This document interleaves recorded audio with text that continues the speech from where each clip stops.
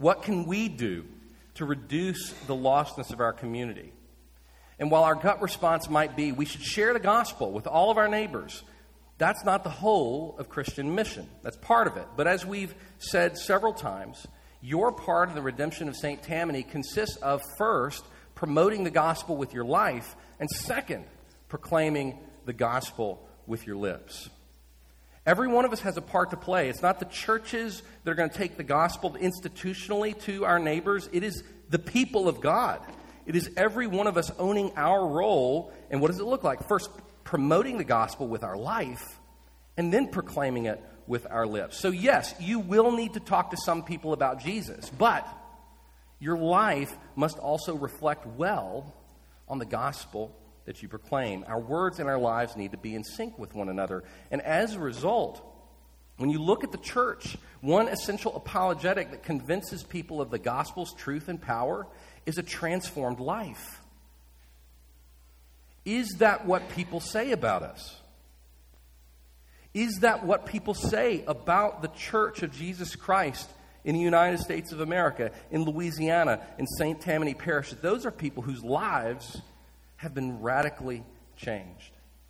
That's what we've been chewing on for several weeks now. So what can we do with our lives actionably that will attend to the lostness of our neighbors?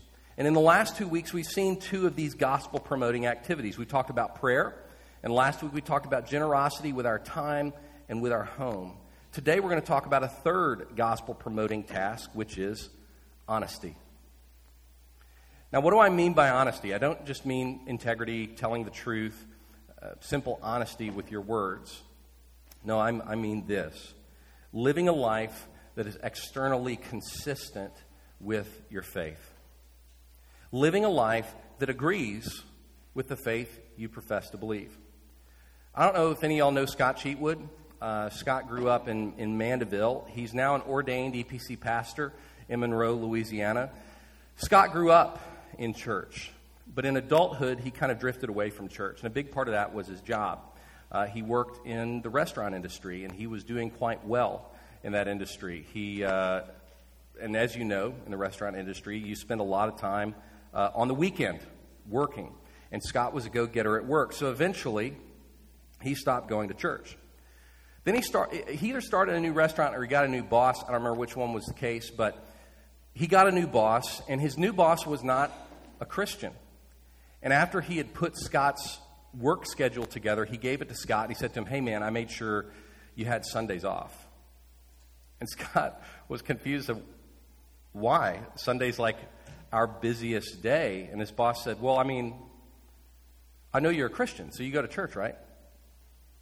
And Scott kind of paused, and he says, I haven't gone to church in a really long time, man.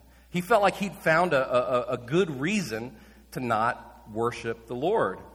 But this unbeliever expected him to live in a way that was consistent with the faith that he professed. His unbelieving boss wanted to accommodate to his faith. And what Scott realized was this: his unbelieving boss expected him to act like a Christian. But he didn't expect himself to act that way. His life was promoting something other than the faith he professed. And as it turns out, that event, which was really awkward for Scott, was kind of a pivotal moment for the Lord calling Scott back to himself, back to the church, and eventually into ministry. And that's a whole other story. But here's my point. The people, believing and unbelieving, who know and love you, expect you to live consistently with your faith. They expect that from you. When I was, one night I was playing a board game. Somebody recently told me they appreciate my transparency in the pulpit. They said, if you get any more transparent, though, I'm going to be uncomfortable with you walking around in your underwear up there. One night I was playing a board game with several unbelieving friends, and I was the only professing Christian in the room, and I had a terrible turn in the game. I'd had a bad week already. This was supposed to be relaxing. It wasn't relaxing. I was irritated. And in a moment of frustration and weakness, I shouted out a blasphemous curse word. And do you know how my unbelieving friends responded? One of them, a grown man, not a Christian. I've heard him say like every word in the book. He looked at me and said, "Jason, don't talk like that." That's not cool, man. They expected consistency from me, and they knew the faith that I professed. Last week, we talked about developing friendships with unbelievers, having them in our homes, eating, drinking, playing together, but eventually that becomes a friendship. There's only so long you can talk about the food or the game that you're playing. Eventually, you have to get to know each other. And when that happens, Christians can get nervous. We might hesitate to talk about our faith. We might act differently around them than we do around others because we know they're not professing Christians. Maybe we don't want to be perceived as strange, so we don't deviate from the norms in our office, in our classroom, or elsewhere. Maybe we want to be people pleasers, and we're afraid of how people will respond if we're consistent with our faith. And the result is that we kind of hide our faith. We do things or we say things that sound more like the world than they do like Jesus, or we simply bite our tongue and blend in. So what I'm inviting you to do is to simply be honest. Be consistent. Be who you profess to be, regardless of who you're around. And the people that love you and know you are not going to be freaked out by that. Now, what do I mean by all this practically? Living a life that is externally consistent with your faith looks like good works. But we can simply call it honesty or transparency. Let's see how Jesus put it in verses 14 through 16 in our text. He says, "You are the light of the world. A city set on a hill cannot be hidden, nor do people light a lamp and put it under a basket, but on a stand, and it gives light to all in the house. In the same way, let your light shine before others so that they may see your good works and give glory to your Father who is in heaven." So what's Jesus talking about here? Your unbelieving friends and family, the people to whom you are giving your time and opening your home, they should be able to see something different in you. They should be able to see your good works. And when they do, it should be stirring to them in some way. It should seem different to them. Perhaps it is even compelling to them. So that they would say, maybe this God thing actually is real. Look at how differently they love people. Look at how differently they deal with their life, how satisfied they are. Look at the change that has occurred in their lives. Now, this isn't the hypocritical showboating of the Pharisees, right? Jesus hammered those guys because they would do pious, religious things to get the praise of people, to get people's adulation. That's not what we're talking about. We're talking about living a life that is consistent with your faith, regardless of where you are or who you're around. So think about the people on your Oikos map. Y'all remember this? I'll show it to you again. If you didn't get a chance to do this a few weeks ago, all it is a chart to kind of show you who are the people who are close to you, but who are far from God. This is helpful as we're having these conversations. You can be thinking of specific people that you know don't trust the Lord, but you're in relationship with. So we're not talking about some hypothetical possibility. We're talking about real living people that know you and love you, that you have relationships with. Think about those folks. Think about the people who are close to you but far from God, your coworkers, your neighbors, your family, your friends who don't profess faith in Jesus. What is Jesus asking you to do among them? What is he asking you to do when they come over to your house? What are these good works that you should shine forth in your life so that they would consider glorifying the same God that you glorify? Well, you have a whole book that answers that question. I was really tempted to preach an entire series on 1 Peter right in the middle of this sermon series because 1 Peter is great. You want to go dig in that for a while. That'll show you some great good works that he calls us to. Go read Ephesians. It's another great text. But conveniently, Jesus gives us a list of characteristics in our text. So go with me back to the beginning of chapter 5. And these are some examples of the kinds of things that we should be shining with in our lives. So back to Matthew 5, verse 1. Seeing the crowds, Jesus went up on the mountain, and when he sat down, his disciples came to him.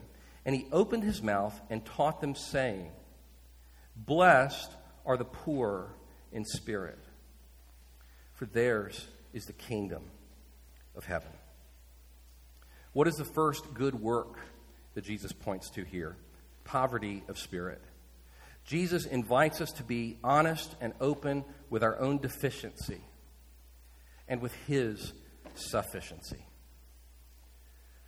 What does it mean to be poor in spirit? There's been a lot of ink poured out over that, what it means. In fact, I wrote my undergraduate honors thesis on that very question. What does it mean, blessed are the poor in spirit? I actually disagree with what I wrote then.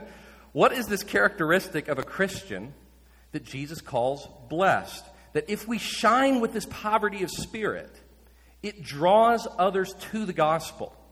Well, I think it's partially a throwback to Jeremiah chapter 9, in which the Jewish prophet Jeremiah said this, "Thus says Yahweh, let not the wise man boast in his wisdom. Let not the mighty man boast in his might.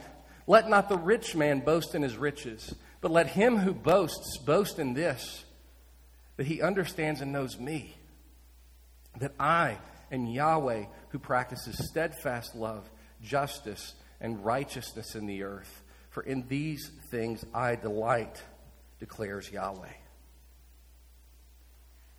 What is poverty of spirit? To have a realization of how weak and broken you are in every way, that you stop believing your own press. You got nothing. You don't have any might. You don't have any riches. You don't have any power. All we have is Jesus. And he's the one we celebrate. He's the one we promote. It shouldn't be any surprise. If you've been around here for a couple of months or so, it shouldn't be a surprise that as a pastor I've been learning how to eat crow in the last 5 months or so. I feel like I've apologized personally to 80% of the people in the room. I've goofed up some stuff. Our session has goofed up some really important things. We didn't communicate well about the Chesterton Academy situation. We screwed up our building fund accounting. It wasn't anything nefarious. We just did accounting wrong and ended up short. I even scheduled a discipleship group at the same time as a prayer meeting. Like if you got a shin around here, I've kicked it, probably in the last few months. There have been times in my life and in my ministry where my failures in that regard would have really crushed me personally, would have really messed me up, because I take my work really seriously, and I take the work of our session really seriously. But I found a lot of comfort in this idea. It's a basic gospel idea that I, your pastor, am deeply flawed. I'm sinful. I'm often wrong. My wife will tell you that. Also, I'm limited. I'm not just a sinner. I'm a creature. I'm not God. And that's true of every elder on our session as well. Their wives will tell you that too. But here's my comfort and hope in the middle of these failures that we've confessed to you over the last few months. If God uses our church to spread the name of Jesus to the lost, if he does any good redemptive work, you know who can't claim any glory for that? This guy. Or any of our leadership. Because we're broken people. He is the only one who can do anything through any of us. You see, this is not just a story about me. This is a story about all of us. In and of ourselves, none of us have anything good, anything powerful, anything miraculous. If there's any good done in or through us, it is only the work of God and his Holy Spirit.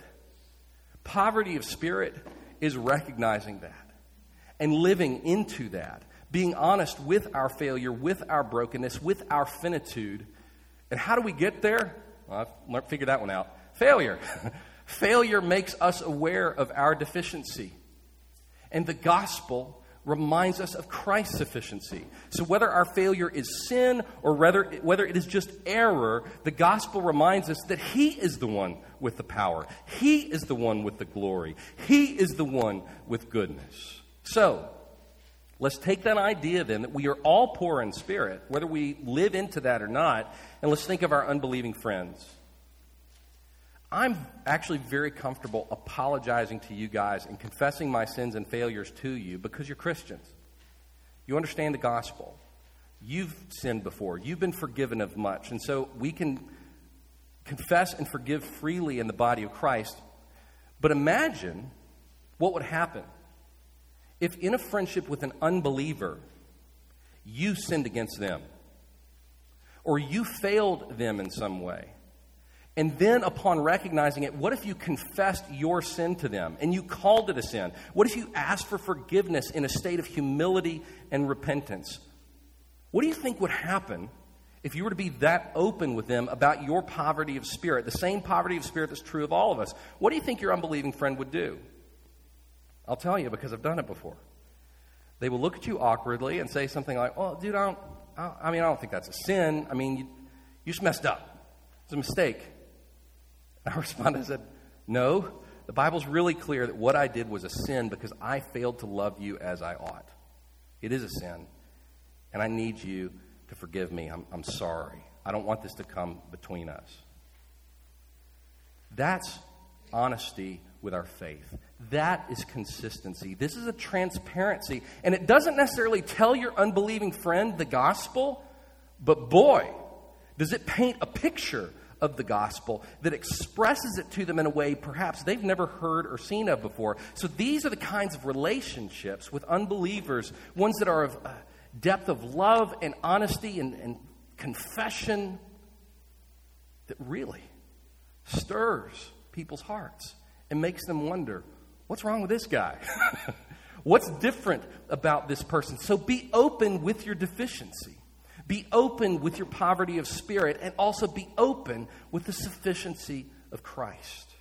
So that's the first way we should be consistent externally with the faith we profess. Second, Jesus commands and even models being open with our grief and hope concerning personal or societal failure, injustice, and collapse. Look at verse 4. "Blessed are those who mourn, for they shall be comforted." What kind of mourning is Jesus talking about here? Well, how do we see Jesus mourning in the Gospels? In John chapter 11, Jesus' friend Lazarus died. And when Jesus got there, he wept. Throughout the Gospels, when Jesus sees people who are hungry, who are sick, who are struggling, when he sees the brokenness of the world, he is moved with compassion, and that compassion moves him to act. Jesus saw the condition of the world, he saw the condition of people's lives, and he grieved that. Grieving the brokenness in the world is not a political issue that any party can claim. This is for those who have eyes to see what the world should be, what it was created for, and where it's headed one day. And we look at it and say, no, it should not be like this. But we don't grieve as those who have no hope. You see, Jesus, in John 11, he's weeping that Lazarus has died. What does he do verses later? You can say it a little louder. That's right. He raises him from the dead. That was no surprise to Jesus. He knew what he was going to do. He knew Lazarus' future. And yet, even with that hope, even knowing what would happen in Lazarus' life, he still wept. He grieved, even though he had hope. Do you know what our world has? Grief without hope.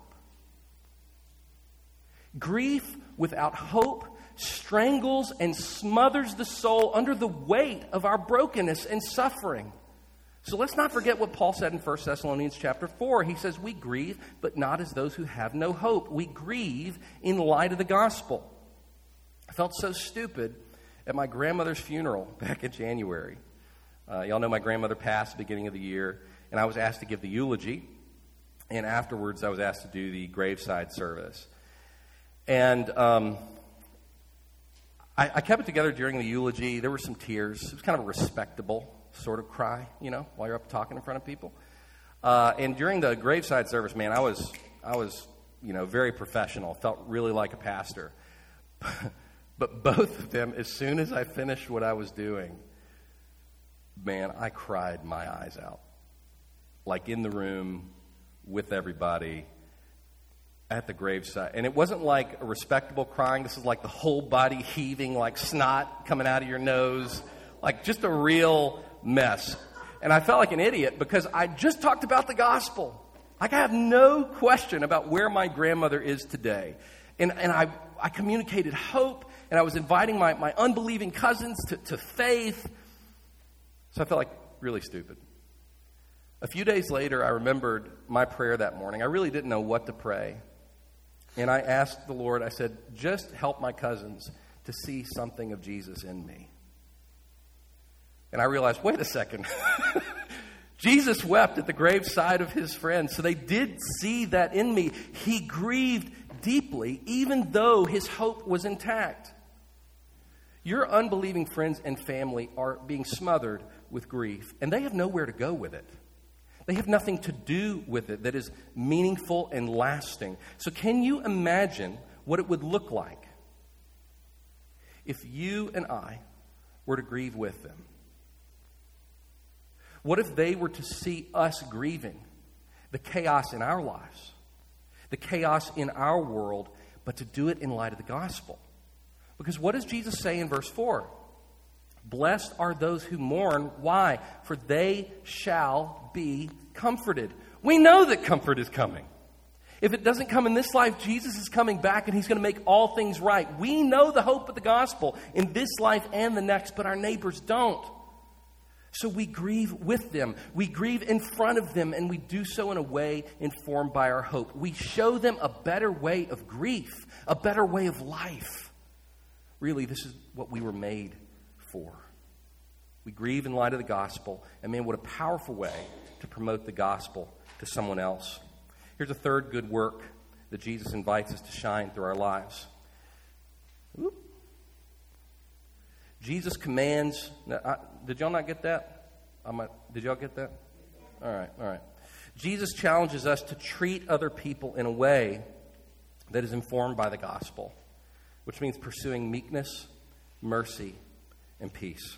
Let's look at verses 5, 7, and 9. Verse 5. Blessed are the meek, for they shall inherit the earth. Verse 7. Blessed are the merciful, for they shall receive mercy. And verse 9. Blessed are the peacemakers, for they shall be called sons of God. Every one of these statements is about our relationships with other people and how we treat other people. And it stands in stark contrast to how people in the world normally treat each other. So we live in a world that glorifies conflict, a world that promotes power, a culture that cancels the people they disagree with, and Jesus calls us to a different way.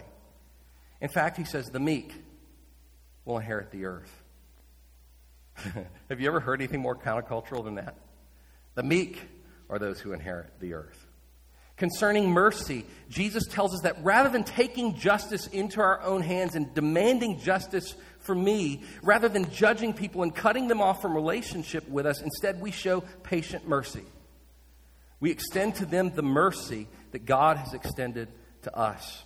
Jesus tells us to be people not just that want peace, who hope for peace, who prefer peace, but to be people who make peace in the world. So consider this.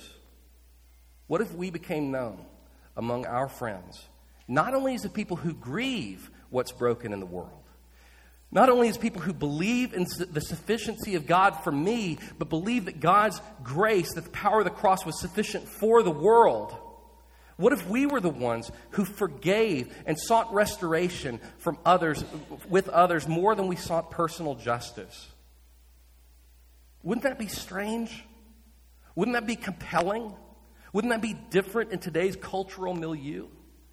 In a world defined by transactional, disposable relationships, these are the kinds of relationships that we were meant to have. We were created for this. People want this. Can you imagine this revolutionary kind of living if we treated other people this way? It would shock them.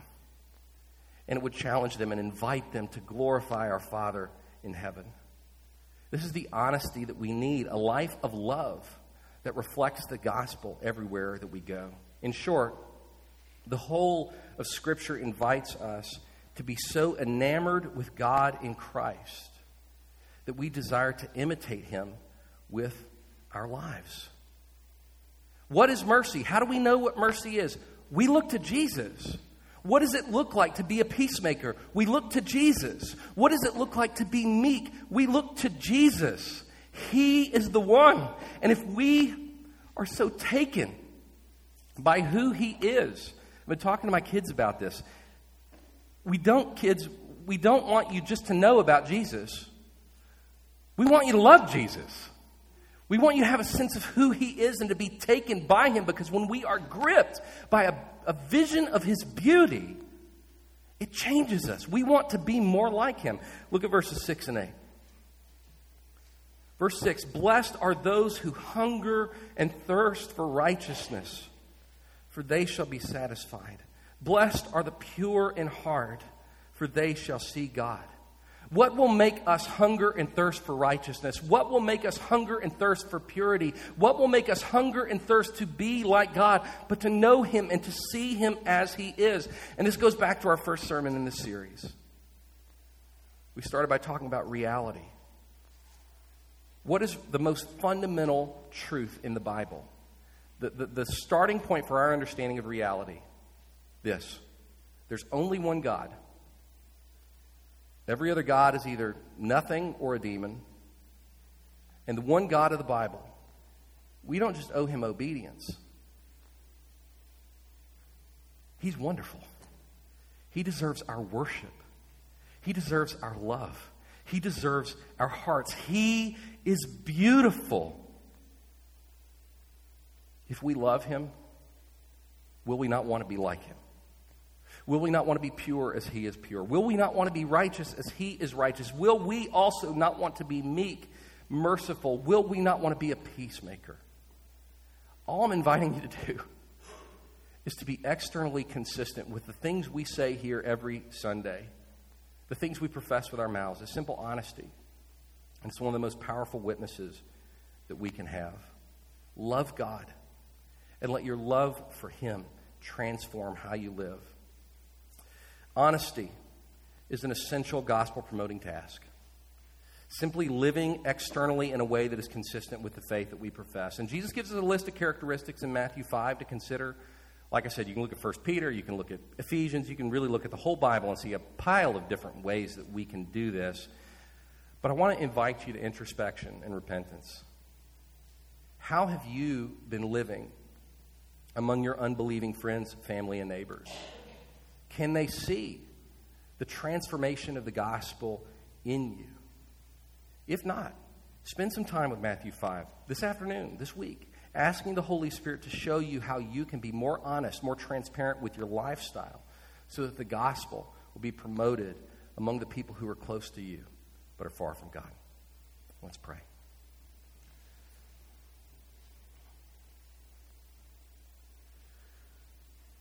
What wondrous grace You've given that we might be called the children of God. That You, Lord Jesus, didn't consider equality with Your Father something to be grasped, but instead took on the form of a servant, becoming obedient to death, even death on a cross. And Lord Jesus, when You were counted a sinner, when You were forsaken, cut off, we sinners were able to be included. We were made children of God. And so we praise You for that. We're humbled in that. And we ask that You would help us to live in light of that. Every day, may we be a people indelibly shaped by the gospel of Jesus. I pray, Lord, that these characteristics would come to bear in our lives everywhere that we go, so that we would shine with the glory of Jesus, and that those around us would glorify Him with us. This we pray in His name. Amen.